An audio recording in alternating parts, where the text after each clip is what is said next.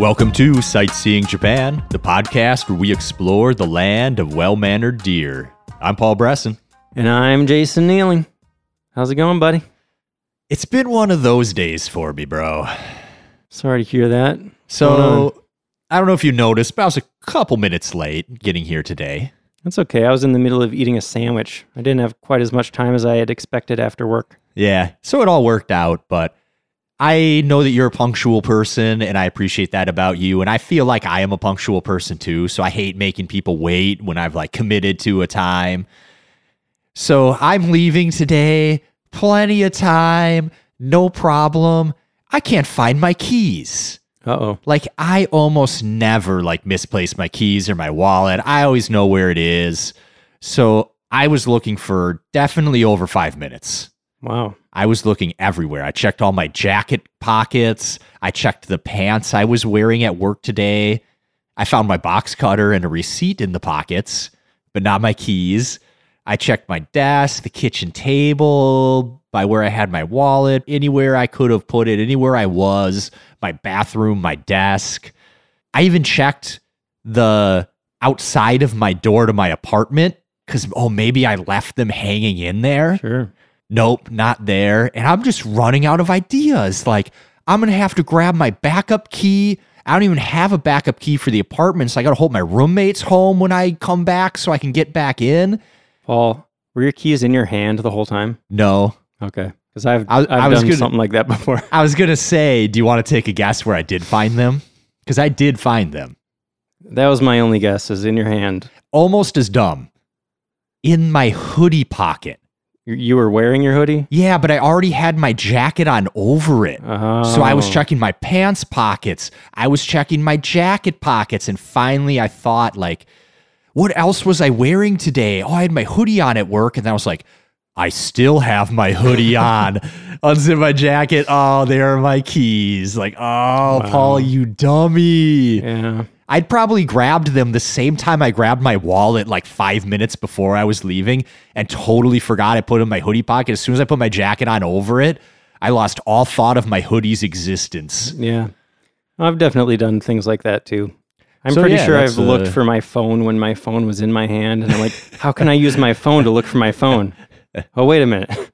I remember the viral video of the woman who's rocking her empty baby stroller with her foot, and she's holding her baby in her arm. Yeah. And then she looks down at the stroller, sees it's empty. She freaks out. She gets up. She starts walking back and forth. And after about 5 seconds, she looks down and realizes she's holding her own baby. Wow. Where'd you see that? On Instagram or something. That's funny. Yeah. So anyways, what are we talking about today, Jason? Well, we're talking about something that has nothing to do with keys or babies. We're talking about the City of Nara. I am really excited for this episode. Yeah? Did you have fun with the research? I had so much fun with the research. I didn't want to talk much about it to you. I was so hyped. I was like, let me save the hype for the episode. Yeah. And we can geek out about all this stuff. So maybe we start with a very brief overview of what is Nara, what puts it on the map. Yeah. Well, the first thing, you already mentioned the deer, well-mannered deer. I feel like in the West, that's probably the most famous thing about Nara. It definitely is. So we'll talk more about the deer, but there are deer pretty much literally just walking all over the city, and they're tame, and people feed them, and they're not afraid of humans. It's a really unique experience. Yeah. But there's a ton more to Nara than just some friendly deer. Yes. Nara is the ancient capital of Japan. It was the capital before Kyoto was the capital. The first permanent capital in Japanese history. Yes. Permanency lasted 80 years or so. Mm-hmm. So Nara is located on Honshu, the biggest island in Japan, and it's in Kansai. So it's slightly less than an hour by train from Kyoto and Osaka. Yeah, it's kind of just east of Osaka, just south of Kyoto. And if you want to learn more about kind of that surrounding region, the Kansai region, check out episode 3. Did a whole episode about that area. So, Nara isn't the capital of Japan anymore, but it is actually the capital of Nara Prefecture. Yes, it is. That's something. Population figure I saw was 367,000. So it's not a small town, but it doesn't feel like a big city either. Yeah. I mean, it is the largest city in its prefecture. Yes. And the 6th largest in the Kansai region. Okay. So, Paul, you and I have both been to Nara. Yes. We were there together. That was the only time you've been, right? Yeah. Okay. I went there a couple years before that by myself, and I explored a bit more than we did when we were there. Yeah. So, we have some personal experiences that we will pepper in here as we go along. Yeah, but I will say Nara is one of the few places that I've been that I really want to go back to. I feel like we didn't do a ton when we were Yeah. there. We mostly just hung out with the deer. Looking at just the top places that I researched, you could easily spend 2 very full days going to all this really famous, great stuff. And we spent like half a day there. Mm-hmm. Yeah, on my first trip, I spent pretty much an entire day there, but I still didn't hit probably even half of the stuff that we're going to talk about. So yeah, I definitely want to go back and see a lot of that stuff that I missed. So due to the fact that Nara was the first permanent capital of Japan, and it was so long ago in the early 700s, it's right when Buddhism was really taking off in Japan. So there's a ton of history. There's a ton of great, really old temples and shrines. Thinking about how to describe Nara, I feel like you're going to get like 80 to 90% of what you could get in Kyoto in Nara, but it's more of a smaller town feel, less crowded feel, and a lot of it's even older because most of the most famous stuff was built before the capital even moved to Kyoto. So Kyoto's got a lot of old stuff, but it's got a lot of stuff that's also like 500 years old, 300 years old. So many things in Nara are 1,300 years old. Yeah, I never really thought of it that way, but it is kind of like Kyoto in that like a lot of the attractions are temples and shrines. And yeah, like you said, it's got the history, a little less people, plus it's got friendly deer. Like how could you not go? I would say if you're in Kyoto or Osaka on your trip, definitely go to Nara. It's right there, and it's so cool. Yeah, it's 100% worth a day trip if you're in the area. It's also 100% worth spending a few days in Nara itself. Sure. Either way, can't go wrong. Go see Nara. And we're about to tell you why.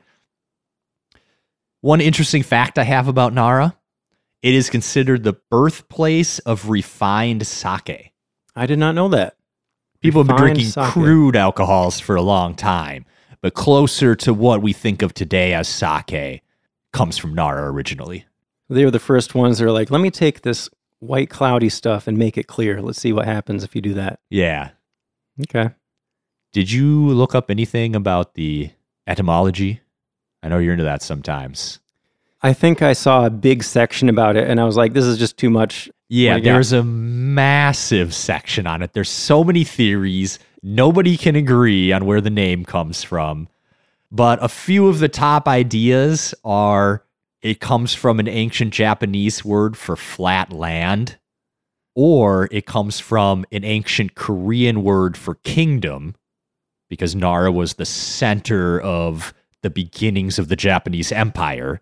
Why would a Korean name be applied in Japan, though?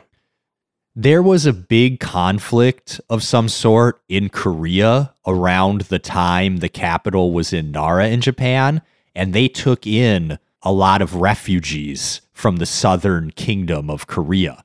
And that's actually really what drove Buddhism into Japan, too.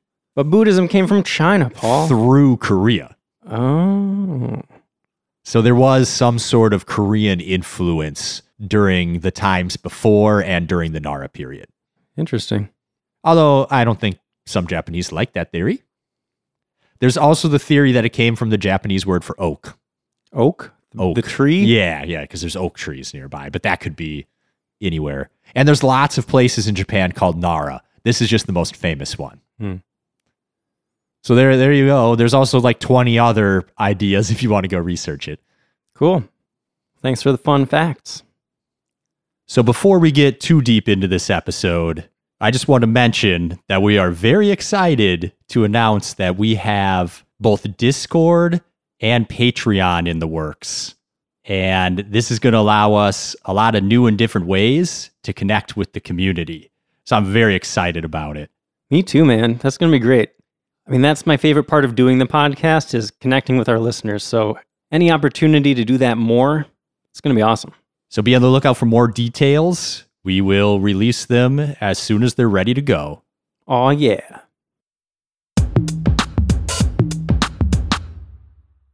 Well, shall we dive into history now? Yes. And, I always start my research with history, and I always find myself like writing all this stuff, and then I'm like, oh, wait a minute. I have like 3 full pages of history, and my notes are usually like 4 or 5 pages long. I'm like, I should probably cut this down a little bit. Yeah. But, I mean, there's a lot there. I don't know. I feel like I synthesized mine at least into a reasonable amount here. Okay. But there's going to be more history that comes up as we're talking about these temples and shrines Sure. and things too. I mean, I cut it down a little bit, but I don't think I want to leave any of this out. How far back did you go? Where do you want to start? The first thing I have is about the Kofun tombs. I was going to start at the Jomon period, if you don't mind. Yeah, all right. Let's go back 10,000 years. I mean, I guess this isn't specifically Nara history, but I mean, almost from the beginning, it seems like at least the Nara area was kind of the center of Japanese culture, or what would eventually become Japanese culture, Like even before Nara was the permanent capital, the temporary capitals were still like around that area. Yes. Anyway, so the Jomon period is between 14,000 BC and 300 BC. And at that time, Japan was just made up of small villages of hunter-gatherer types. This is also well before Japan had a written language, so of course there's relatively little known about this period. But the Nihon Shoki and the Kojiki, 2 really, really old books, like historical chronicles that were written in the 8th century, they talked about some legendary emperors dating back to 660 BC, which is in the Jomon period. So the first of these emperors was Jim, Emperor Jim. Emperor Jim. You read about him? Isn't it Jimmo or something? Jimu. But I like to call him Jim. The first emperor of Japan who's largely mythical. Yeah. Those books, the Nihon Shoki and the Kojiki, are kind of a mix of history and mythology, because that's how history was passed along back then. It was just verbal, and things get embellished and all that kind of stuff. So the story is Jimmu came from Kyushu. He conquered the Osaka and Nara area, and he founded his empire in Nara Prefecture, or what is now Nara Prefecture. So it wasn't actually Nara City specifically, but like I said, really close by. Yeah. So you could say that this area around Nara was kind of the center of Japanese society, maybe even longer than Kyoto was. Just going way, way further back. It's definitely the beginnings of the Japanese Empire for sure. Yeah. So after Jimmu, there were a bunch of emperors, legendary and historical. And each emperor ruled from a different location. Did we say that already? Like each time there was a new emperor, they would set up a new capital in a different place. We had not specifically mentioned that yet. All right. So Nara was the first time that tradition stopped, and multiple emperors ruled from Nara. Yes, but still before that, there was some other stuff that happened. So in the Yayoi period, this is 300 BC to 300 CE, essentially Japan's Bronze Age. Metal tools started being developed. They started growing rice in Japan, that kind of stuff. At this time, Shinto was a big deal, but Buddhism still hadn't come to Japan at this point. And then, Paul, you said you had stuff in the Kofun period? Yeah, there's a number of Kofun tombs in the area that date between the 3rd and 7th century. And the Kofun tombs are these large key-shaped mounds that they had tombs at the center of. But this is before any recorded history, so very little is known about the culture that built these. But that seems to have stopped being a thing around the time the Japanese Empire began. Yeah. And about those Kofun, there are still actually some in Nara that you can visit, which is pretty amazing. Yeah. And towards the end of that period, the Kofun period, is when Japan started importing all sorts of stuff from China. They got writing systems for the first time. So that's where those earliest recorded histories came from. And then after that, now we're at the Nara period, right? Yeah, the Nara period begins in 710 when Empress Genmei established the capital of Heijo, which today we call Nara. Yep, so Heijo Palace was established, and the surrounding city was kind of set up in a grid with the palace at the north end, which is an idea that came from China, like a lot of other things. Yep. We've talked before about that idea of geomancy coming from China. Like maybe you've heard of the idea of feng shui, the idea that you need to like set up the geography of your city or organize your home in a way that brings luck. So even now, actually, if you look at that part of the city of Nara right around where the palace was, it's still very much like east-west, north-south grid type situation. So, like I said, this is when Nara started to become a center of Buddhism in Japan and a popular pilgrimage destination. And Paul, I thought it was really interesting to see how the rulers at this time, they actually started to focus less on military and more on exerting power through religion. It's almost like they got that idea from China too, like, oh, we can use this religion to kind of keep people under control and spread our power out through all of these temples without making it kind of obvious that this is like the government telling people what to do. Yeah. I was actually just thinking today about the Japanese imperial line and how it's lasted so long, because I've been listening to a History of China podcast, and so many dynasties come and go willy-nilly sometimes. But in Japan, you've got this well over 1,000-year-old unbroken dynasty of emperors. And I was like, all these shoguns over the years, why did nobody just eventually say, you know what, I'm the emperor now? You'd think one of them would have done that, right? But nobody ever did. Yeah. And then that was my thought, though, is the emperor became such a spiritual figurehead without real power, definitely no military authority, that the shoguns were maybe like, I don't want to bother with that. Let the emperor do these rituals and be the person. I have the military. I have the real power. I run the government.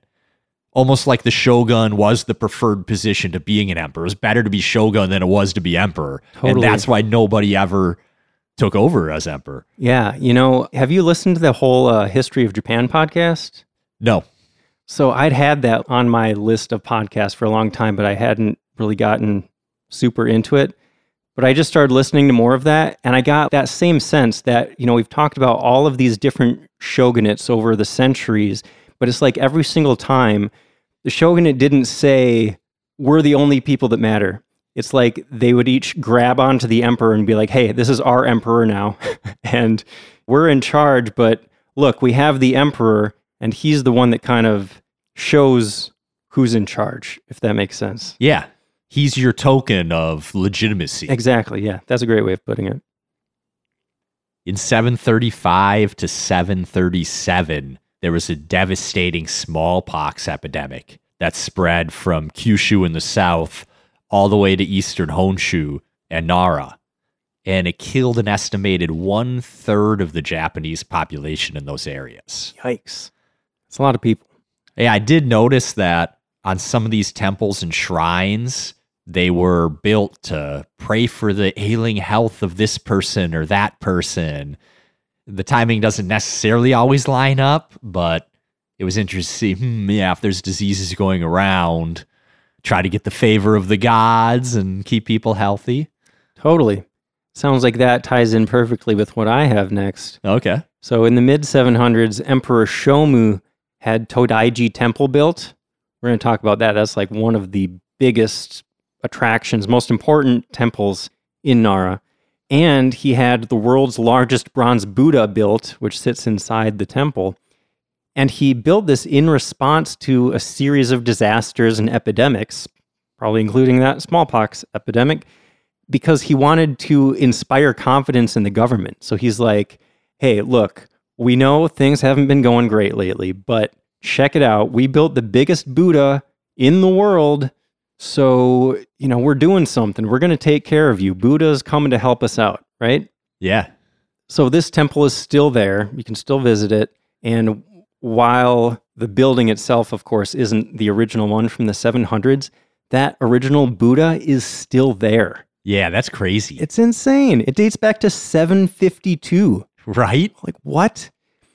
So I dug into this because I'm always really curious about that. Like when we talk about, oh, this temple is this old, it's like, well, how much of it is actually that old?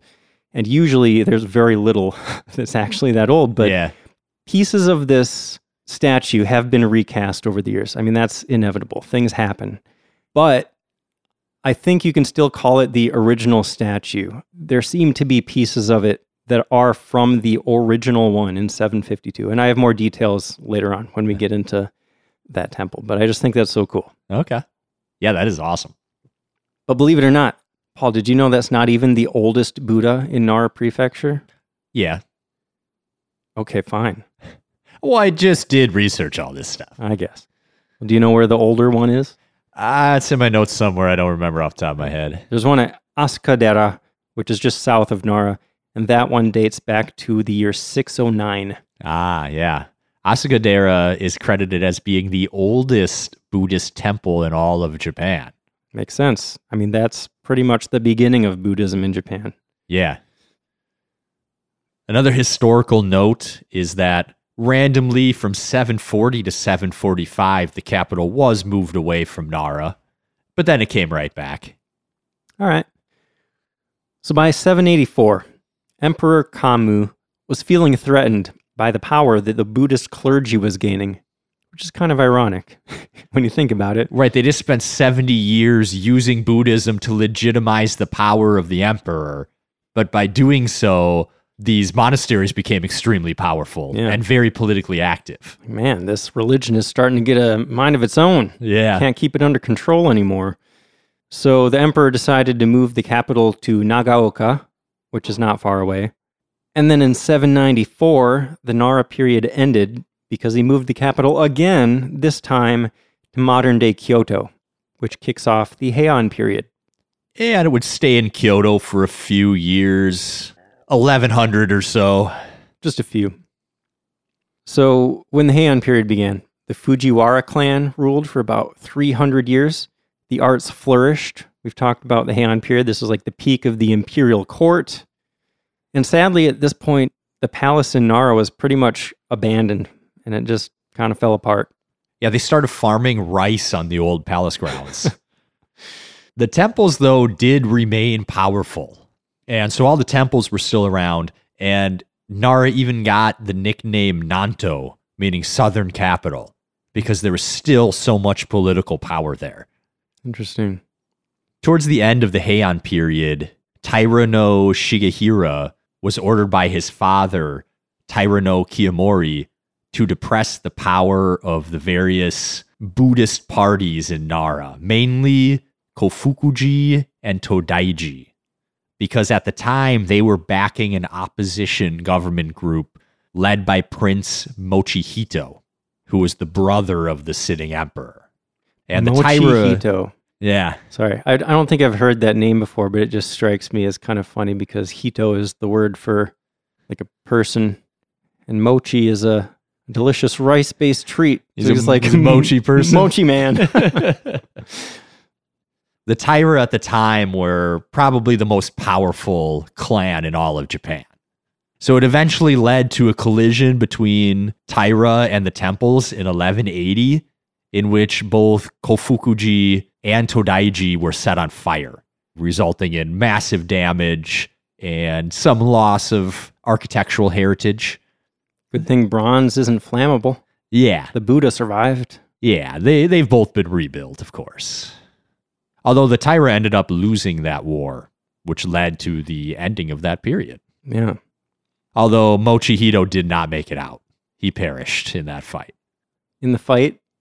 He was running away after the fight, and they caught him and ended him. Sorry, I was having a really bad thought. I was imagining like the fire and Mochihito. He turned into like toasted mochi. I don't know. Oh no. Sorry. That's bad.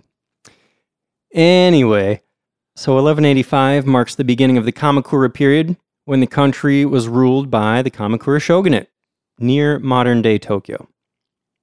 In the Muromachi period, which started in 1333, Emperor Go-Daigo tried to grab power back from the shogunate, but they were not having it, so they sent a general named Ashikaga Takauji to show the emperor who was boss. So the emperor fled into the mountains south of Nara City and hid out at Yoshimizu Jinja Shrine. You can actually still visit this shrine, and they have some artifacts from this time period, 1300s. That's awesome. Yeah. But get this, Ashikaga Takauji, this is the guy that was sent by the Kamakura shogunate to go defeat the emperor. He ended up joining up with the emperor. He took over Kyoto and then laid siege to Kamakura. Wow. I wonder how that went. I mean, there's some more details that you can read about, but it's like... A lot of this ancient history is really like Game of Thrones stuff. Yeah. Dealings and alliances and switching sides. And it's like, man, this emperor is such a cool dude. Let me just go kill those guys that sent me here in the first place. Yeah. Crazy. So that's basically how the Kamakura period ended. And long story short, the Ashikaga shogunate was formed and ruled from 1336 to 1467. Next came the Sengoku period. This was around 150 years of pretty much constant civil war. And then a bunch of stuff happened leading into the Edo period. We've talked about all this before, that stuff. One note from the Edo period that I thought was really interesting is that Nara became a popular sightseeing destination all the way back in the Edo period. Yeah, all of a sudden people were less worried about dying and all these warlords are running around killing people, and all of a sudden they're like, you know what? Let's go look at some cool stuff. You can actually travel in peace for once. Yeah.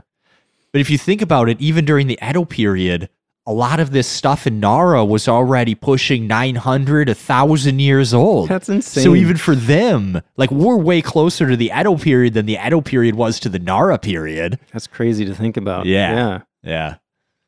So the Edo period lasted until 1868, of course, when the Meiji Emperor was restored to power. And a whole lot changed in Nara at this time because the new government decided they had to split up Shinto and Buddhism. Talked about that before. Yeah. And of course, Nara had a bunch of really old religious places that mixed together these religions. So a lot of temples were destroyed. Some of them were converted into Shinto shrines.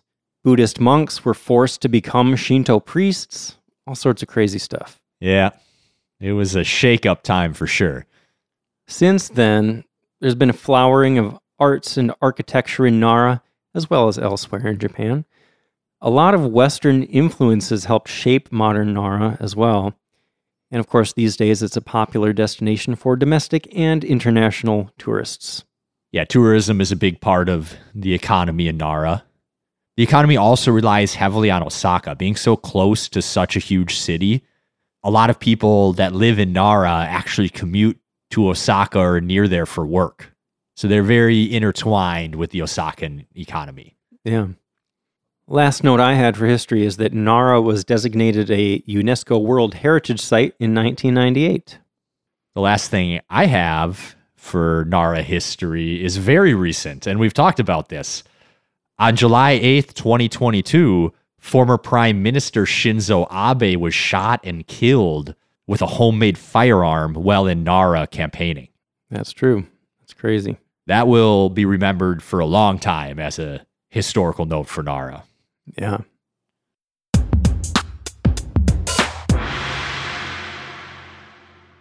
Well, we've learned a lot about the history, Jason. I think it's time to tour the city. Let's do it. Do some sightseeing in Japan. Oh! I see what you did there. I waited 112 episodes to drop that. I hope it was worth it for everyone. And I'm glad you read my mind. I thought it was pretty satisfying. Yeah, that was a good one. So I would say most of the interesting stuff in Nara is located kind of on the east side of the city, in and around Nara Park. There's like this huge park on the east side, basically. So let's start on the west side. Yeah. I mean, I want to save the best for last. Okay, I was planning to start at Nara Park, but that makes sense. Save the best for last. And there's just there's not that much stuff in the west to talk about. So let's just get it out of the way, and then we can go crazy about Nara Park. Well, let's start at the beginning of it all then. Heijo Palace. The whole reason that Nara is so famous. Yeah, so again, this is where most of those emperors lived back during the Nara period, in the 8th century. The palace grounds are massive too. It's 1 kilometer by 1 kilometer. That's a lot of space. Yeah, so this is like the area that was set up like a grid, like very similar to what a Chinese capital would have looked like at that time. So it's kind of cool to see like how this area is laid out. There are all these little subdivisions. Paul, did you see a kind of a map of what it would have looked like when all the buildings were there and stuff? Yes. So it's like they got this big rectangular wall that goes around the entire compound, right? But then inside that, there are a bunch of other little walled off rectangles that have different administrative buildings in them and stuff. I appreciate how like logical and clean it looks, just the layout of it. Yeah. It kind of goes hand in hand with the culture back then too. Everybody had their place.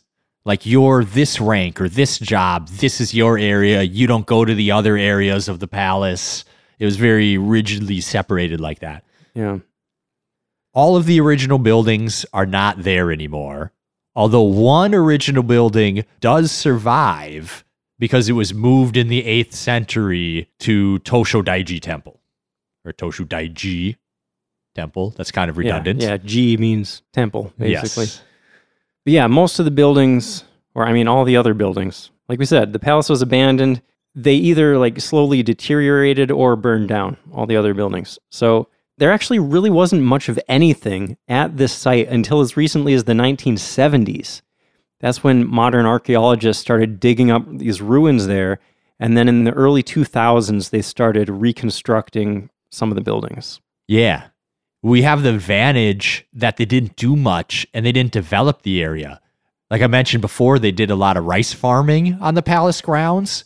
So it's really easy to do archaeology now because nothing got torn up or built on top of the old stuff. So if you dig down a little bit, you find all the old foundations, you find a bunch of artifacts. So it's a great place to do archaeological research. That's awesome. So yeah, if you visit now, there are really just a few reconstructed buildings. Like there's not a ton there. It kind of looks like a lot of open space still. But Paul, I got some fun facts for you. I went down a little bit of a rabbit hole about these reconstructions. Okay. So the company that took the lead for these first reconstructions is called Takenaka Corporation. You ever heard of them? Not that I recall. Well, it's currently one of the 5 biggest construction contractor companies in Japan. Oh, not 3 biggest? No, 5 biggest. Oh, okay. But yeah, it's this huge business, and it's still a family business that dates back to the year 1610. Wow. Like they can trace each generation back to 1610. The company was started by a guy in Nagoya named Tobe Masataka Takenaka, who specialized in building temples and shrines. So the company is now led by the 17th generation of this family, and this same company built some of the most important buildings in Japan, like Tokyo Tower, Tokyo Dome, and also some of the first Western-style buildings in the country. Okay. Isn't that cool? What a pedigree. Yeah. And in 2006, they acquired one of their competitors, another super old family-run construction business called Kongo Gumi, which was even older. That one dated back 1,427 years. Wow. Yeah. Perhaps the most impressive rebuilt building is the former audience hall, which is the largest building on the palace grounds currently. Wait, what did you call it? Former audience hall. I think I saw it called the Great Hall of State or Daigokuden. Yes, that is the same place. Daigokuden in Japanese. The reason I saw it's called the former audience hall is because about halfway through the Nara period, they built another audience hall. So it was the first one. that they had. This is where the emperor met with people. It was a big building. There's a throne in it. Oh, I was wondering who the audience was. Yeah, it was if you got an audience with the emperor, this is where you would go. Got it. It was rebuilt in 2010 to commemorate the 1300th anniversary of Nara becoming the capital of Japan. That just sounds crazy to say 1300th anniversary. Right. We've talked about this before. Like the oldest buildings around here are what, a couple hundred, 250 maybe years old. Yeah. So thinking 1300 is just wild. Although people in Europe are like, nothing. The audience hall is decorated with the 4 animals of the directions of the compass and also the 12 animals of the lunar calendar painted over the ceiling. More of that Chinese influence, huh? Yeah. There also was a latter audience hall, the one that was built next, and that has not been rebuilt, but you can still go and see the foundations of it on the palace grounds. Cool. Another main structure you can see is the Suzaku Gate, which is the main entrance to the capital compound. It's pretty impressive looking.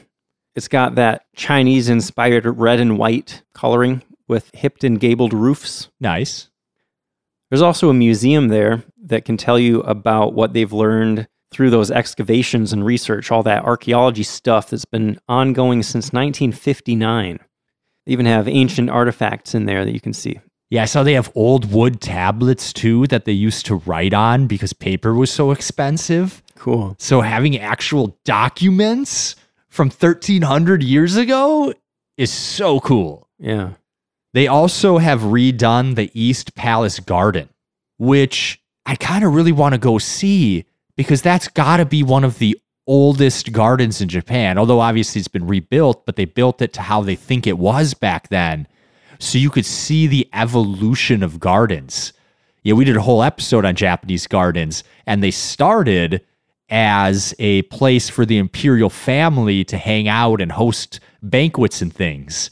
So this is kind of like the beginning version of what later evolved into all the gardens we know and love today.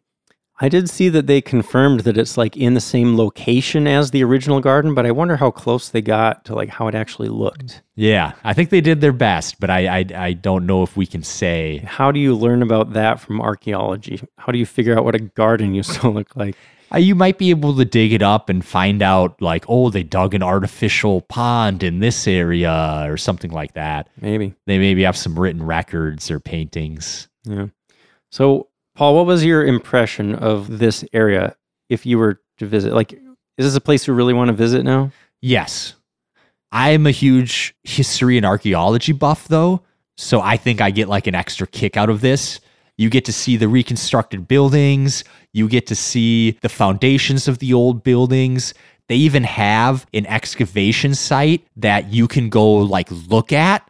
Like mid-excavation, there's a place where you can go see the actual archaeology happening, which sounds so cool to me. And then that museum you talked about with all those ancient things, the fact that you can see all of that stuff on the same grounds makes me really want to go here. Yeah. The museum and the excavation does sound pretty cool, but I saw actually a lot of reviews that said that it seems like it feels empty when you're there. Because like we said, it's this huge compound and there aren't many buildings there now. So it's just like a lot of empty space. And it seemed like, I mean, it is kind of out of the way of like a lot of the other big attractions in Nara. So like not a lot of people make it out there. And I kind of got the impression that it only makes sense to go there if you're just really into the history. Okay. I'd say fair enough. But I'd also say, yes, it's not right next to any other main attraction, but nothing in Nara is that far away. Like, it's really near a train station. It's not hard to get there. Yeah. I mean, on the east side of the city, everything's walkable. To get to this place, you need to take a train for a while. You would need to deliberately come just to see the palace. Yeah. One modern note, they have a visitor center there that includes a virtual reality theater. Virtual reality theater? Yeah. What does that mean? I think we have to go there and see for ourselves. All right.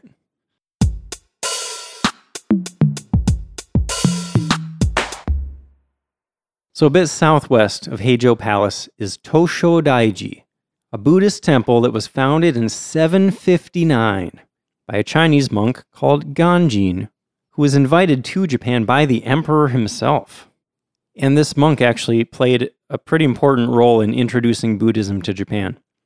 So the main hall of this temple, the classic Golden Hall, is a national treasure. And Paul, you said that there's one building from Heijo Palace that was preserved, right? Yes. That's here. The lecture hall was moved from Heijo Palace to this temple. There are several other buildings in the compound, too. It looks like it's just a fun place to explore. And Ganjin, that monk, is even buried there. Yeah. I heard his gravesite's down a little path in a really peaceful, secluded area. Sounds nice. They also have a very famous statue of Ganjin, but it's only displayed to the public once a year for a few days around June 6th, which is the anniversary of his death. Although, in 2013, for the 1250th anniversary of Ganjin's death, a replica of the statue was created that is on permanent display to the public. So you can go see what it looks like. You're just probably not going to get to see the original. So it's 1,000 yen for entrance fee. I'm not going to list off every entrance fee there is, but I remember when we were talking about Kyoto, I remember thinking I was surprised about like how much money I spent just going to all these temples. So I added up the totals from like all the temple entrance fees from the things we're going to talk about today. And then I've got a total at the end for budget conscious travelers or just a part of the travel expense you maybe normally wouldn't think of. Okay. All right, well, let's move on to Yakushiji, which is very nearby. Yeah, this one's just south of Toshodaiji, and I thought this one looked really impressive, personally. Okay. So this is one of Japan's oldest temples. Emperor Tenmu had it built in the late 7th century because his wife was sick. Makes perfect sense, right? Your wife gets sick, you're like, man, I need to build a temple. I do wonder about this, though. Like, how quickly can you build a temple? Like, yeah, how long was she sick? Aren't these people either dead or better, like, by the time anything happens? Well, he was the emperor, so maybe he got together thousands of people and was like, you each put up, a log or whatever, and then or maybe have a temple in no time. Maybe only the temples get finished of the people that got better because they're like, I'm going to build a temple. And then your wife gets better. Like, I better finish this temple. The gods answered me. Sure. But yeah, this place looks crazy because there's a huge main hall that looks great on its own, but then there's also a pagoda. Not even a single pagoda. There's a pagoda on each side. There are two pagodas, like symmetrical, You see the hall and the pagodas on the side. It looks really cool. You don't usually see that kind of symmetry, I feel like. Although, I guess with the Chinese influence and that whole grid kind of layout, maybe there's more of that symmetry in Nara than you would see elsewhere. Interesting thought. The East Pagoda has survived all the way back from 730. That's incredible. Yeah. There's also a newer separate complex built in 1991 in the honor of Genjo Sanzoin, who is a very famous Chinese monk known for his wide travels. But this place is only open about half the year, so you may or may not get to see it. So real quick, I also want to mention a place called Horyuji, which is kind of quite a ways southwest of all this stuff. Like, it's technically not even inside the Nara city limits, but it's important because it was one of the 7 great temples of Nara. So it was founded in 607, but the Nihon Shoki, that really old book, says that it burned down entirely in 670 when it was struck by lightning, but then it was reconstructed not too long after that. So it's still widely recognized as the oldest wooden building in the world. Yeah, that's so cool. I went down the rabbit hole on that. To see if it was actually the original or... Yeah, did it burn down? When was it exactly constructed? Because I saw some sources that were it dates all the way back from the Nara period. And I was like, what year? Yeah, what does that mean exactly? But it's been in existence without burning down or falling since at least the end of the Nara period. Okay. which So puts it very, very old. So it's probably just been repaired over and over and over and over again. Yeah. You know, a bunch of times when I was doing this research, I kept thinking of the Ship of Theseus thing. What's that? You know what I'm talking about? No. So the Ship of Theseus is this idea that like, okay, there's this ship, but then, you know, this part breaks and you got to replace that. And then this other piece breaks and you got to replace that. And eventually you've replaced every piece of it. The question is it still the same thing? You know? Because I think that's basically what happened with a lot of these super old buildings is like no part of it is actually from that time period, but it's still like there's always been that structure there throughout the centuries. Yeah. I'd count it as original if it never got completely torn down and rebuilt. You know, if you replace a piece to resemble the piece it replaced and then another piece, it's still like the exact same structure. Yeah. So to me, it counts. Okay. But yeah, this place looks really cool. And what struck me about it that I really like is that there's none of the red that you usually see at temples. It's just like a natural wood color and some white walls. And I just really like that look, you know? Agreed. Same reason I like Hiroshima Castle. A lot of the architecture in Nara is going to be really cool because it's so old. Another thing it's famous for is it has some of the oldest surviving statues of Buddha in Japan that were built in the Asuka period, which was right before the Nara period. And it's got a little exhibition hall that shows Buddha statues throughout the years in Japan. So you can see how they looked very Indian influenced at first, and then they slowly developed a more Japanese style over the years. All right, so let's start heading east over to Nara Park. And on the way, we might start to see some of those deer wandering around. There's no restrictions for them. They can kind of go wherever they want. So they actually do wander like a fair ways west into the actual city. Anyone driving a car in Nara is just ready for a deer to be walking down the street. Can you imagine how bad it would feel running into a sacred deer? Awful. It'd feel absolutely awful. Even a normal deer, I can't imagine that's a good experience. But you've never hit a deer, have you, Paul? No. Me either. I've heard horror stories about from people that have hit deer. When I was a kid, I remember we totally spun out on a highway and ended up in a snowbank because my dad slammed on the brakes to avoid a deer. Wow. And then the car behind us just destroyed the deer. Oh. So we ended up all right. We got out of the snowbank and there was pretty much no damage to the car. Oh, wow. The car behind us that hit the deer was probably totaled. Yikes. Yeah. We were all okay, though. Glad to hear it. But yeah, these deer, they'll just be standing around, even in like really busy touristy areas, in huge crowds of people. The deer are just walking along like, man, there are a lot of people here. So, like you might see a few west of the park, but as you approach the park, I mean, you're going to be blown away by how many of these deer you see. There are gangs of deer roaming around, jumping tourists for crackers. Yeah, I think the briefest way to put the story is that the deer have widely and longly been regarded as heavenly animals protecting the city. So they've been treated really well and fed by citizens for hundreds of years, and they've become completely used to people, and they're used to getting fed, and they're almost basically like tame deer now. So I have some details on how this whole thing started, because I'd always repeated what I heard is like, oh, they're like messengers of the gods or something, and that's why they're special and whatever. That was kind of all I knew. Yeah. But I got the whole story. Okay. So the reason for the deer relates back to the history of a shrine in the park that we're going to talk about in a bit called Kasuga Taisha. And there was a kami named Take Mikazuchi who came to Nara back in the 700s to guard the new capital of Japan. They say that he appeared riding a white deer on the top of this mountain, like in the park. We're also going to talk about the mountain. So ever since then, deer have been seen as sacred animals in Nara.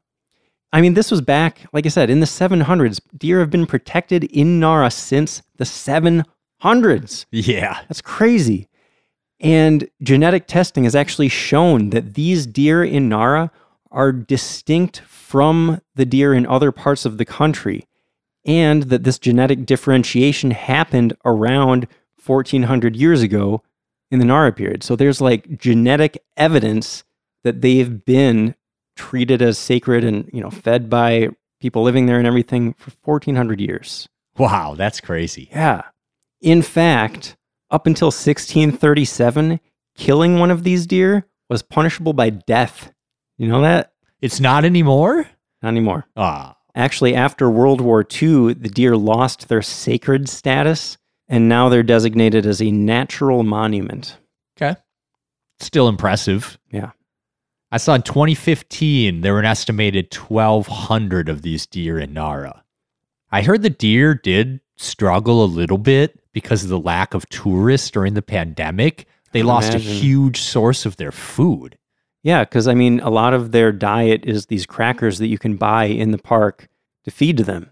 And if you're visiting, you won't have trouble finding these crackers. You'll see people selling them everywhere. Yeah. For 150 to 200 yen for a little packet of 5 crackers or something like that? Yeah, 5 or 10 crackers. So the deer have learned that the Japanese people get a kick out of them bowing their heads. So a lot of them will do that when they see you have crackers to try to get one from you. Those are the polite deer. Yes. The rest of the deer are going to come up when they see that you have crackers, and they're going to be like, hey, give me a cracker. Yeah. Give me a cracker. Yeah. I said, give me a freaking cracker. And then they'll start nipping at your clothes and stuff. And then, pretty soon, you got to be careful because they will surround you very quickly. And then it's like, oh crap, I have nowhere to go. And you just kind of got to throw your crackers and run away screaming. I saw a couple timid people in the park get absolutely bullied by some deer. They are bullies. So I made a concerted effort to give crackers to the polite deer. And I stayed, anyone that got too close or too pushy, I was like, no cracker for you. I'm giving it to the polite guy standing back a few feet over here. I have a bunch of pictures and videos of these deer, and I have a video of Paul doing exactly what he just said. He's holding the cracker, and he's like, no, shaking his finger at the deer, you don't get a cracker until you behave. Yep. So I'll be posting that stuff on Instagram. I feel like I had to make up for the people that were getting pushed over. Because if we all do that, the deer could get more and more aggressive over the years. I was like, no. We need to keep these deer friendly and polite. You got to teach them a lesson. Yes. Yeah.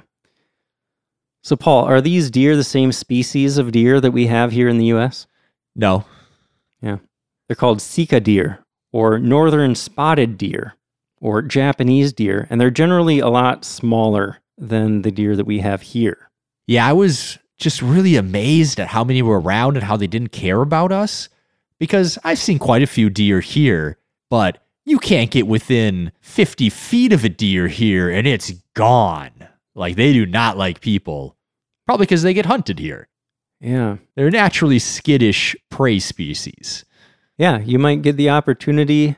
If you're from the U.S., you'll almost definitely get the opportunity to get closer to a deer than you ever have been before. Yeah. And there's so many, I learned a lot about deer just being around them. I didn't realize that deer made sounds, Yeah, deer noises. Yeah. I also have a recording of that. I'll post that on Instagram too. In the park, you'll just hear deer all over, yelling. I don't know. I could imitate it, but I feel like that'd be embarrassing. It'd be tough. So yeah, it's important to remember that these deer are wild animals, and there are signs all over the place reminding you of that fact. And it sounds like actually in more recent years, more and more people have been getting injured by the deer. Oh, wow. I saw that in 2016, a record 121 people were injured by the deer. That this also lines up with record numbers of international tourists. So you can draw your own conclusions there. I suspect that a lot of people just don't maybe respect the fact that they're wild animals as much as they should. Yeah. I saw a lot of people petting them and touching them and getting really close. Just don't I would say don't tease them. Don't, wave a cracker in their face and then be like, haha, you don't get the cracker. Yeah. They're going to get angry. Cool. That's not cool. Treat them with respect. I kept my hands off them, but some of them will let you touch them. You definitely can pet them. Yeah. Another thing I wanted to note real quick, as you get closer to the park, there's an area just west of the park called Naramachi. You're going to pass right by it if you're walking to the park from Nara Station. And this used to be the merchant district in Nara. So it's just a really fun place to explore. Like you'll see tons of gift shops, cafes, art galleries, little museums. So just keep your eyes open and you'll probably see some cool stuff. And sake breweries. Oh, that's always a good thing. So there's a ton of great sights to see in Nara Park. And the one the closest to the entrance of the park is Kofukuji. Yeah, this one was established at the same time that Nara became the capital of Japan, year 710. And it was the family temple of the Fujiwara clan, which was very powerful at the time. So there are several buildings there now, but back in the day, there were over 150 buildings here, Paul. Wow, what a huge place. Yeah. So now you can see their 5-story pagoda, which is the second tallest wooden pagoda in Japan. That's impressive. I think that's what I remember from it. Like when I first went there in 2014, I remember seeing that pagoda. That was like the first exciting thing that I saw as I got to the park. But since I was there, and even since we were there together, they've reconstructed another building. Okay. The Central Golden Hall was just completed in 2018. They also have the Eastern Golden Hall, and they have a National Treasure Museum. You do have to pay to get into these 3 buildings, but the rest of the temple grounds are free to just wander around. I didn't pay to do anything there. So just past Kofukuji, you're going to run into Nara National Museum, which even on the outside is just a really cool looking building. Like it looks like a really fancy Western style government building or something. Yeah.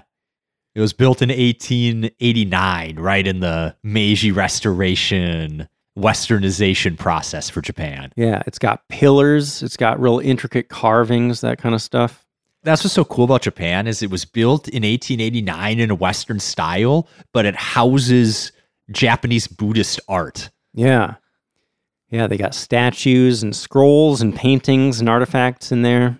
It famously contains the Hell Scroll. Hell Scroll? Yeah. I like it.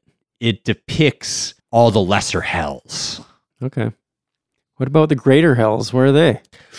Those are too much. I want the greatest to put hell on display. All right. You've just got to be an awful person and find out for yourself, I think. Okay. I can do that. Working on it. Across the street from this museum, on the north side, you're going to find Yoshikien Garden, which actually used to be a part of Kofukuji, that first temple that we talked about. And this garden actually has 3 distinct gardens inside it. That's so cool. Yeah. There's a pond garden, a moss garden. Right up your alley. Yeah. And a tea ceremony garden. That's cool. And then right in the middle, there's this very beautiful traditional wooden tea house. Unfortunately, you can't go inside, but it still looks pretty cool. And the garden's free. Even better. Nice. Right on the edge of that garden is, believe it or not, another garden. This one is called Isuien Garden. This is said to be one of the most beautiful gardens in the city. And it's also the city's only promenade garden. Paul, what's a promenade garden? Is that like a strolling garden? Yeah. You just go walk through the garden, and it's like every time you turn a corner, it's like you're in a whole new environment. It gives you all these different types of views, different landscapes. They use some cool borrowed scenery here. Oh, yes. From Todaiji's non-daimon gate and a nearby mountain that we're going to talk about shortly. Yeah, honestly, this garden looks amazing. There's also a museum right next to the garden that has ancient artifacts from China and Korea. And you might wonder, like, why is this here? Why is there a museum here with Korean stuff? Well, it's actually because these artifacts are from the collection of the family that owns that garden. So admission to the museum is actually included with the admission to the garden. That's cool. Yeah. Every time I see, like, oh, Korean artifacts on display in Japan, I just think of, like, England having, like, all the Egyptian artifacts at all their museums and stuff. Like, how did those end up in London? Yeah. How did all these Korean artifacts end up in Japan? Funny how that happens. But they've also got Chinese artifacts, so... Yeah. Well, yeah, Japan's got history with China, too. But anyways, Cool stuff. Yep. So, Paul, you mentioned Todaiji. Yeah, we must be close, right? If they're using borrowed scenery. Yeah. So, Todaiji is just a little further east, and this is a super important temple. Yes. Remember in the history section, I talked about Emperor Shomu. He had Todaiji built in 752, and it was the head temple in the province. So it was a really big deal. And even now, it's one of the most famous and historically significant temples in the entire country.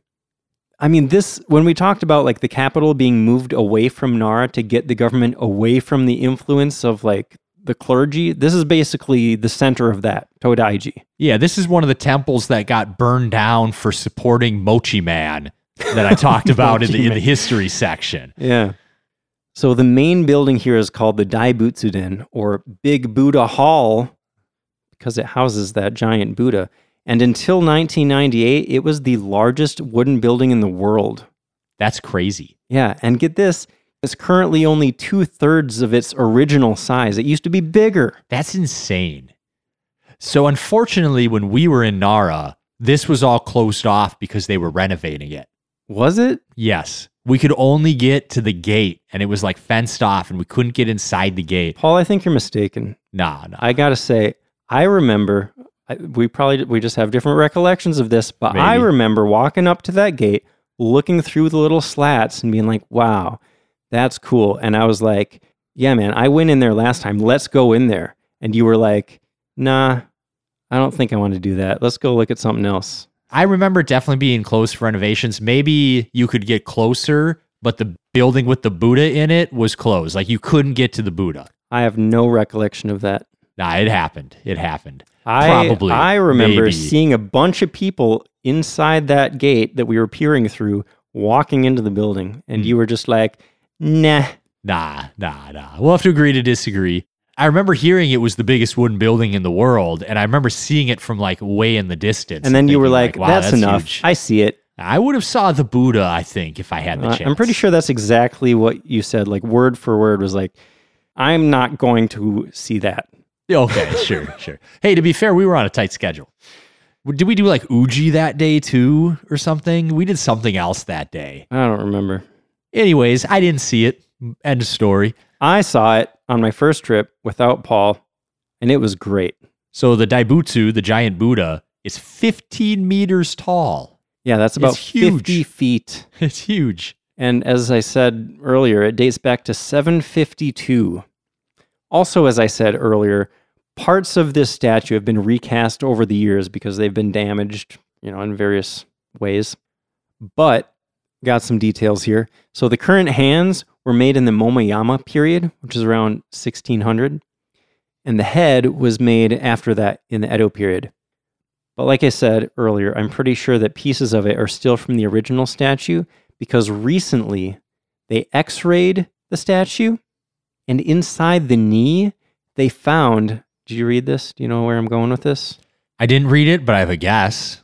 What's your guess? They found a mummified body. That would be really awesome, but not quite. Okay. They did find a human tooth, pearls, mirrors, swords, and jewels. They shoved a bunch of treasure in there? Yeah. Those are like exactly the kinds of treasures that they keep in like pagodas and like treasure halls. Yeah, and mirrors stuff. are a huge sacred item. Yeah, they're like really symbolic in Buddhism, right? Yeah.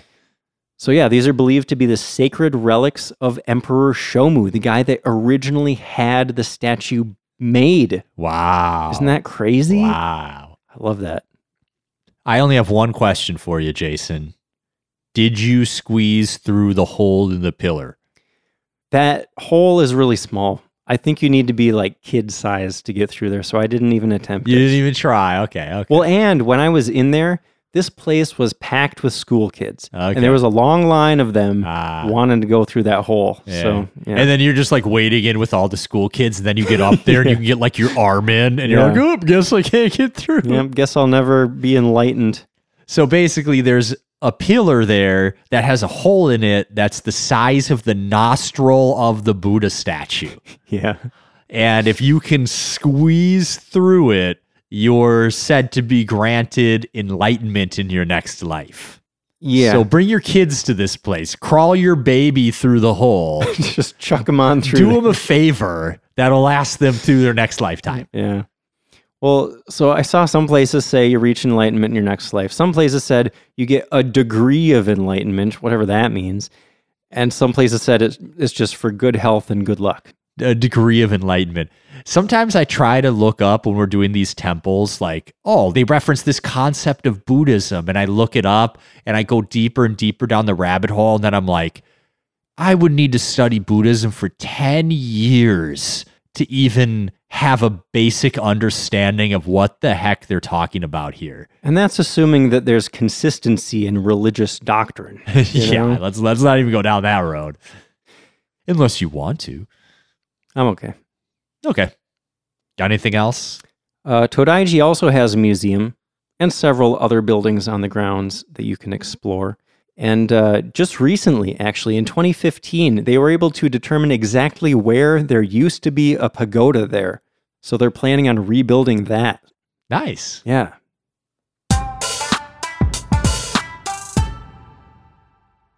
So if you keep going even further back into Nara Park, into a more kind of woodsy area, you're probably going to run into Kasuga Taisha. This is the one that we mentioned a couple times now, related to the origin of the sacred deer idea. So do you remember how Kofukuji was the Fujiwara clan's family temple? This is that family's shrine. It was established in 768. I love that covering all their bases. I've got a temple. I've got a shrine. We're covering all the religion. Yeah.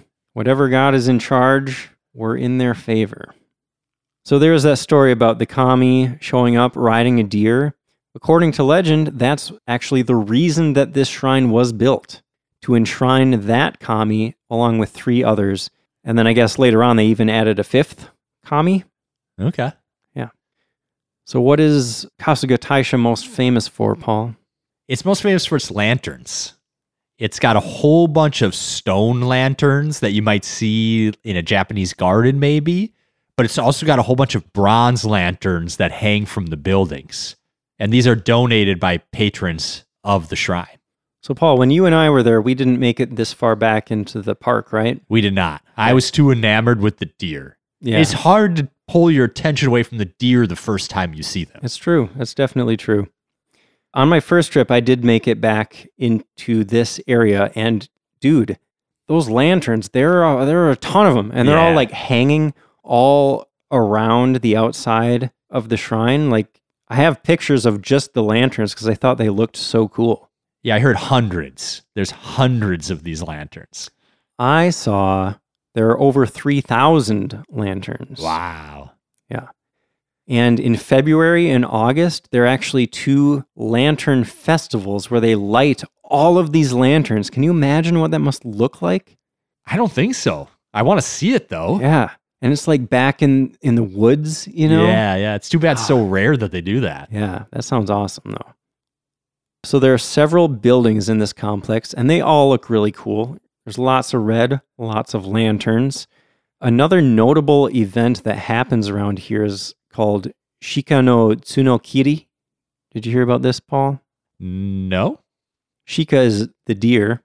I guess Tsuno is their antlers. And I believe kiri means to cut. Antler cutting ceremony? Yes. So in October, they hold these events where they round up a bunch of deer from the park and they ritually saw off their antlers. How do you feel about that? I don't know enough to judge. The Okay. deer do shed their antlers every year, so I don't know if they're... I was wondering how... I don't know if it's traumatic for them or if it helps them. I don't know enough. I think I read that they don't seem too happy about it. But Okay. Well then, yeah, maybe you should let that naturally happen. yeah, how do they lose their antlers naturally? Do they just fall off at some point? Yeah, this fall. Anyway, so next to the shrine are a couple other interesting places. Paul, did you hear anything about Manyo Botanical Garden? Yes. This garden displays about 250 different kinds of plants. I saw over 300 species of plants. Wow. These are plants that were described in the Manyoshu, which is Japan's oldest collection of poems that date all the way back to the Nara period. Wow. I think we've talked about Japanese poetry before and how it references a lot of plants and seasonality. Yeah, for so sure. you can go and see the plants that match up with these ancient poems they wrote. That's really cool. That's pretty cool. I feel like you should bring like a poem book with you to this garden and kind of like tie the two together. That might be really fun. Yeah. I saw they also have a wisteria garden, a camellia garden, an iris garden, and a 5-grain garden that shows the types of grains that were used for food, textiles, and dyes way back then. Nice. Yeah. Someday I got to figure out why wisteria are so popular in Japan. Yeah. They seem to come up a lot.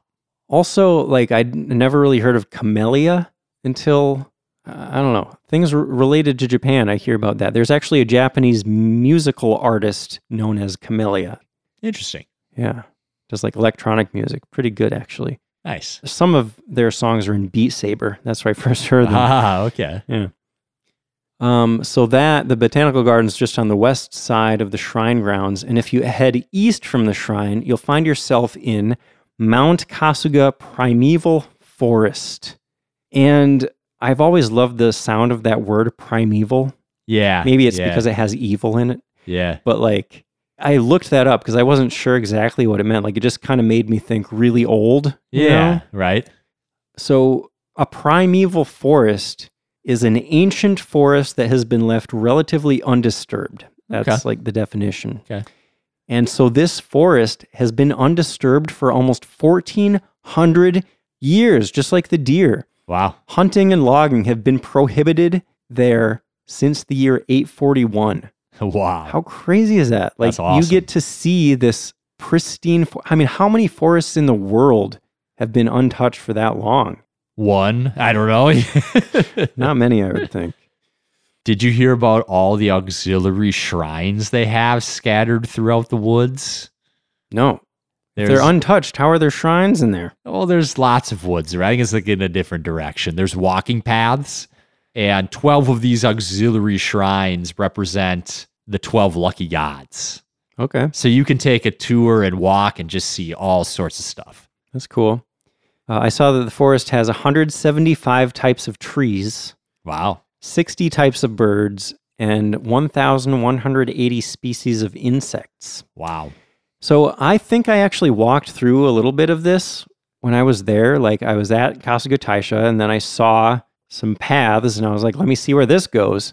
And I just seemed to, get further and further into some woods. And I'm like, maybe I don't want to spend, the rest of the day lost in these woods. Yeah. But while I was back there, I did see some wild boars run across the path, which was pretty awesome. I think it was like a giant mama boar and maybe a couple babies. Oh, wow. And like, I don't think at that point I even realized that there were wild boars in Japan. So it just like shocked me for a second. I was like, that's so cool. That's awesome. Yeah. I don't think I've ever seen one. I remember we heard some boars while we were hiking Fushimi Inari at night. Yeah. But I've never seen one in the wild. Yeah. And I just got such a quick glimpse of them, and they just flashed across the path into, the they're greenery. Gone. That's awesome. You see a couple little babies shoot by after. That's so cool. It was cool. Very memorable. But yeah, I do remember that whole area feeling like really secluded. Like, you probably won't see a whole lot of other people back there. Awesome. Mm-hmm. So also in Nara Park is Wakakusayama, also known as Mount Wakakusa. So this is, I think, a little northeast from the shrine, walking deeper into the park. There's a whole bunch of walking paths, and you can take some that lead up to the top of this mountain and give you a really nice view of the area. Now, I gotta say, Japanese mountains, a lot of times they don't really feel like mountains. Like, this looks to me like more of a big hill. You know what I mean? Yeah, what's the cutoff between a mountain and a hill? Like, there's places in Minnesota called mountains that are like 2,000 feet high, and it's like, is that a mountain? Maybe, I don't know. I mean, I guess the thing that makes this really feel like a hill to me is that it's so grassy. Like, when I think mountain, I think like, oh, rocky, you're climbing up these boulders and stuff. But this one, it almost looks like just a giant grassy lawn on a hill. It'd be really big for a hill, though. Yeah. and small for a mountain, but really great hiking trails through these old forests. So for a small fee, you can walk to the top of the quote-unquote mountain, except in winter. But I actually have the numbers here. It's about 350 meters tall, which is around 1,150 feet. But it only takes like 45 minutes to get to the top. I mean, what kind of mountain only takes 45 minutes to climb? Come on. Yeah, very small one. But the view from the top is pretty cool. Like, you get a view of the whole city. So you might wonder, like, how do they keep it grassy? You know, you would think that it would get overgrown with all sorts of stuff, right? Is it the deer? Are the deer eating everything? I thought of that. I don't think there are, like, enough deer eating the grass to really keep it at bay like that. Yeah. I mean, it looked, from the pictures, it looks like a part of the mountain is actually mowed. Okay. But also, every winter, on the 4th Saturday in January, they burn the slopes of the mountain. There's a festival called Wakakusayama. Okay. Yeah. Cool. It does look cool. They light off some fireworks, and then they just set the mountain on fire. Nice. Yeah. That'd be a cool sight. Explosions and fire. What more could you want? Right. So it's not entirely clear why they started doing this. The origins of this festival are lost to the sands of time, you could say. But yeah, it sounds really cool. I want to see that. We don't know why we're doing this. We just do it. People did it last year, so we're doing it this year. Yeah, that's cool.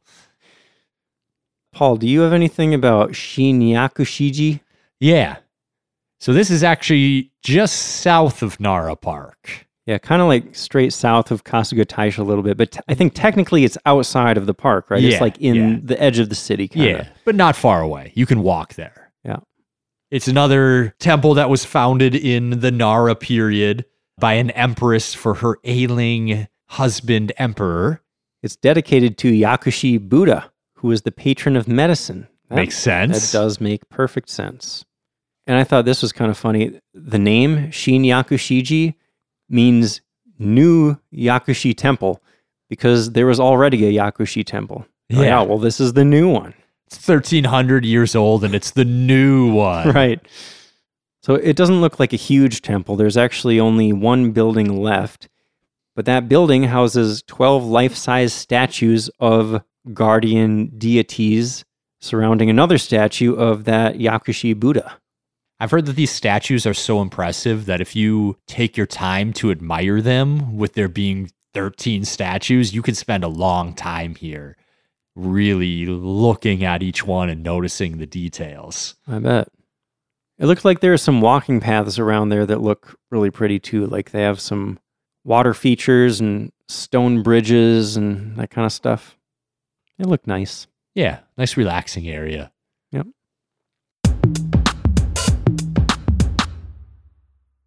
So Nara being such an ancient place with all these temples and shrines, there's a lot of really cool matsuri or festivals that are happening.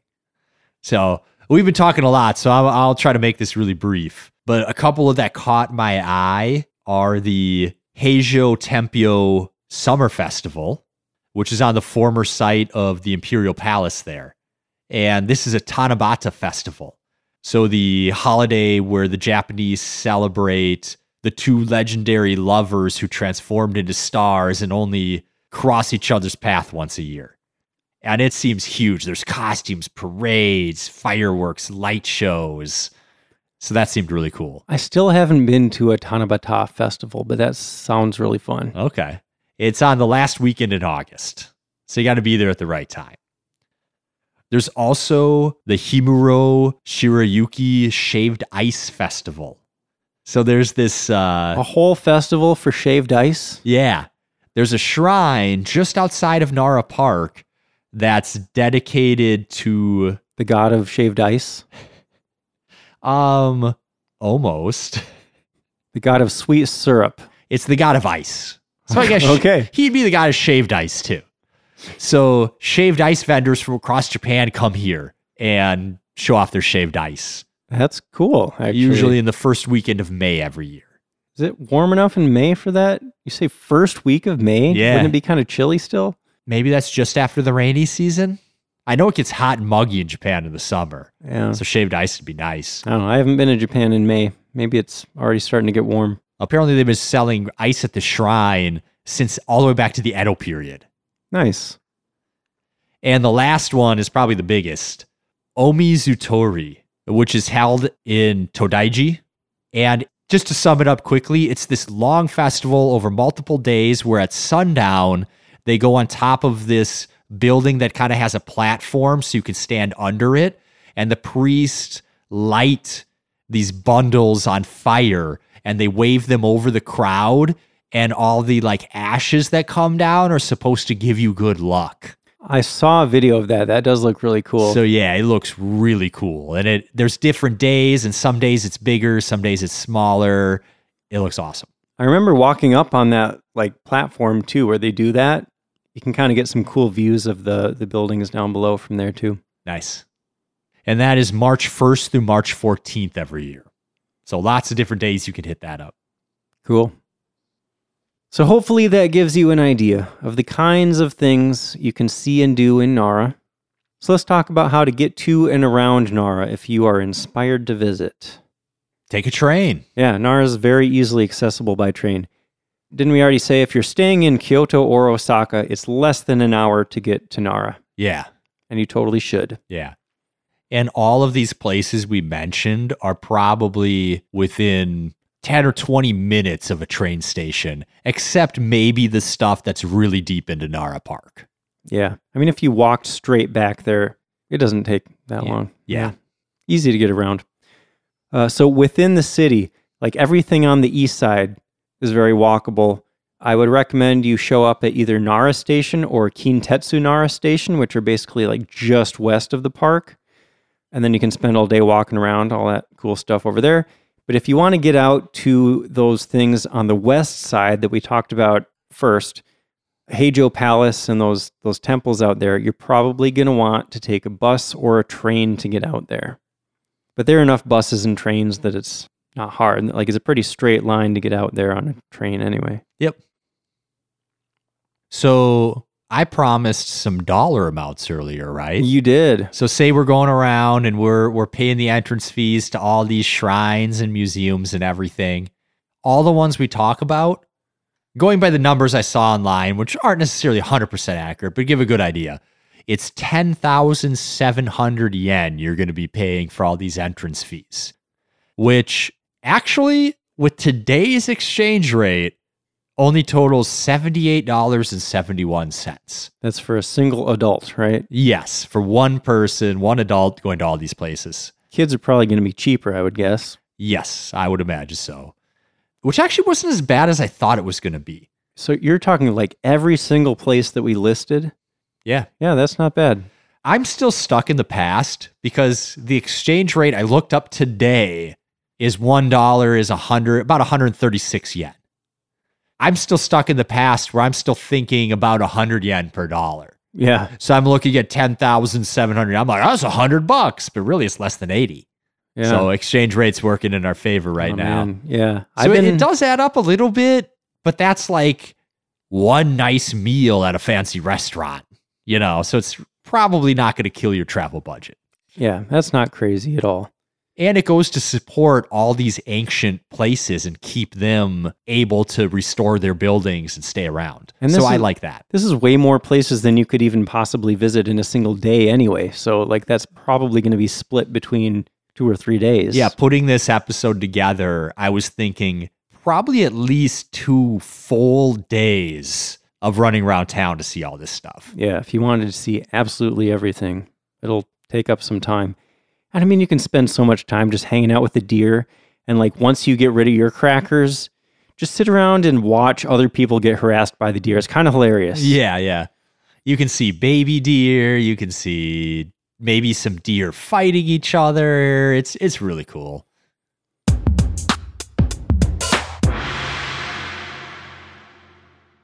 Well, that's all I got. I got one last thing, Jason. What's that? So I think Nara is so cool that it's worth spending some time in Nara rather than just taking a day trip. So I've actually got a couple day trips you could take from Nara if you wanted to stay for a while. I'll make it really brief. So, I'm a history nerd. I do know that. So there's a city called Asuka, which is even older history than Nara. I think it came up once or twice. We mentioned that, yeah. So they've got the oldest Buddhist temple in Japan there, and they've got a really cool looking archaeology museum, and there's some really old, huge stone tombs there that you can visit. One of them has a bunch of paintings in it. You can't go in it, but they recreated it nearby, and they've got gold leaf covering the ceiling that has all the constellations and the stars, and a bunch of paintings that were in there too. So I would love to see that myself.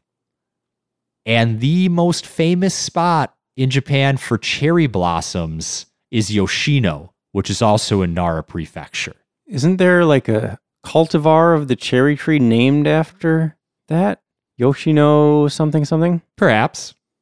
But it's this little town that's got over 30,000 cherry trees planted on the slopes of the mountains surrounding it with just a whole bunch of different walking paths. So if you're in the right time, that's the place to go. Cool. All right, well, maybe we leave it there for today, Jason. We've talked about Nara for quite a while, I think. I think you're right. Well, if you want to see some pictures of a bunch of this stuff that we talked about, I'll be posting a lot on Instagram. We are at SJP Podcast, and I do the Instagram stuff, but if you want to talk to Paul, where can you do that? Twitter, at SJP Podcast. How's that going? That's still pretty new. Yeah, we haven't been releasing episodes, so I don't have a ton to talk about, but it's going. All right. But yeah, join us there. I'll be posting a ton of pictures and things from Japan. Sweet.